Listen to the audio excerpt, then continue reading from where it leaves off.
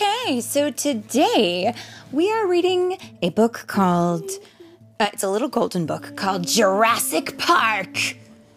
And this was adapted by Ari Kaplan, and it's from the screenplay by Michael Crichton and David Cope. And it's illustrated by Josh Holtzclaw.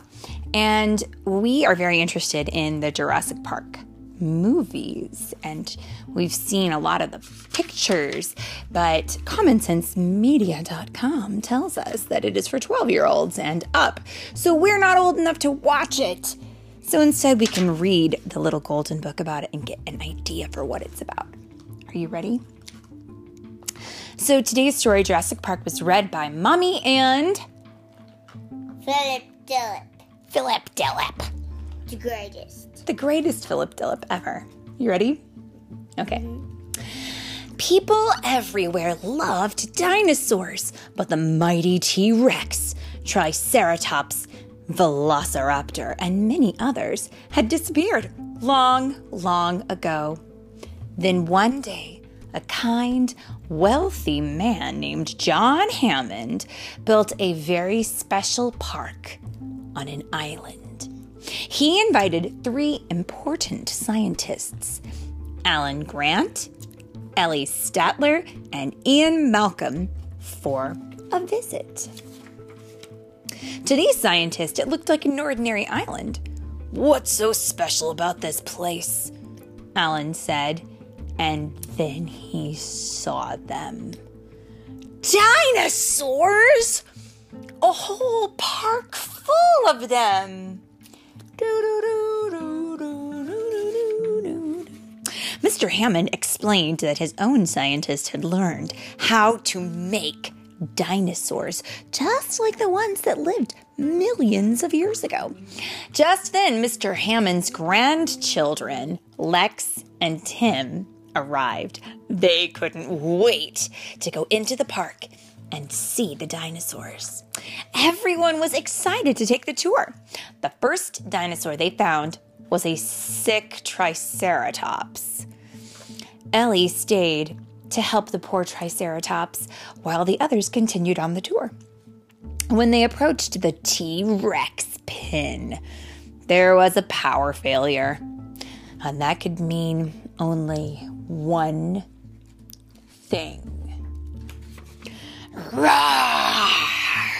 The T-Rex could escape from its electric fence, and it did.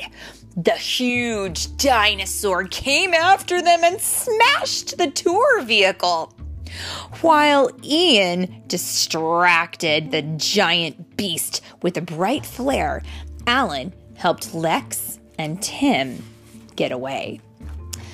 Allie and the park warden rescued Ian from the T-Rex. The hungry dinosaur chased them, and they barely managed to escape.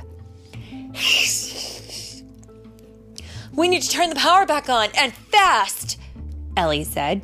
She found the power shed and got the electricity working, but a velociraptor found her. Meanwhile, Alan and the kids made it to the visitor center. While Alan looked for everyone else, Lex and Tim stayed in the cafeteria. Until 2 more velociraptors found them. The small but fierce dinosaurs chased the kids into the kitchen. One velociraptor darted towards Lex. Whomp! But it was just Lex's reflection in a shiny metal cabinet. The velociraptor smashed right into it. Technology beats nature. Boom. That's how it's done, right?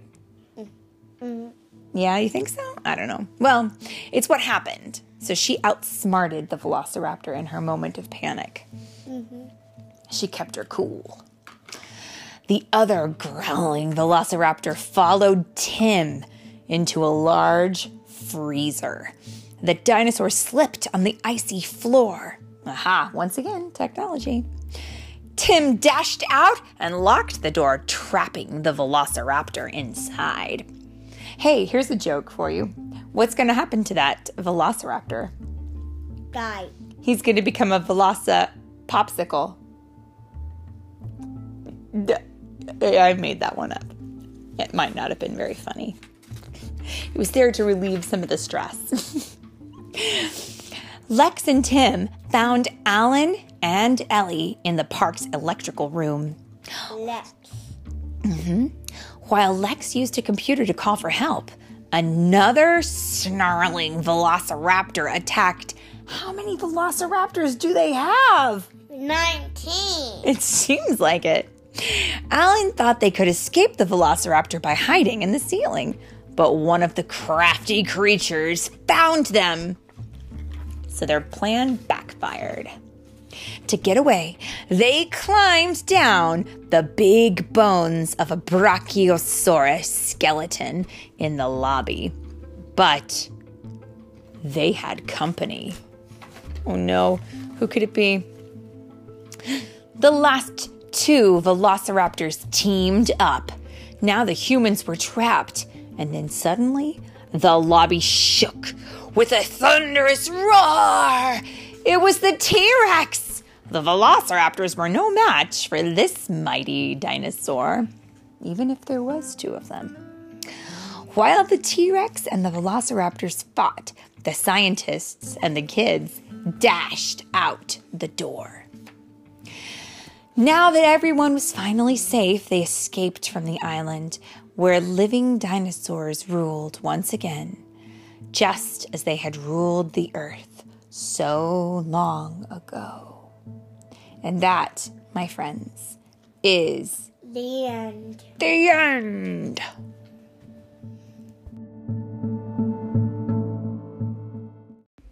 Hi, friends. Mommy here, and I've got some news for you. We have officially launched our Patreon. So if you are interested in supporting Storytime with Philip and Mommy, and you would like to help us get new books or upgrade our equipment, or I don't know, maybe even make some video content down the road, then please join us and support us on Patreon. And you can go to the link that is in the bio here, or you can go to patreon.com/storytime with Philip and Mommy. And that's all one big word. And you will get all kinds of cool perks for doing that. Like we have exclusive additional stories, and, more stories is never bad, and personalized messages, and even a bunch of more fun stuff. So please join us, patreon.com/storytime with Philip and Mommy, and on with the show.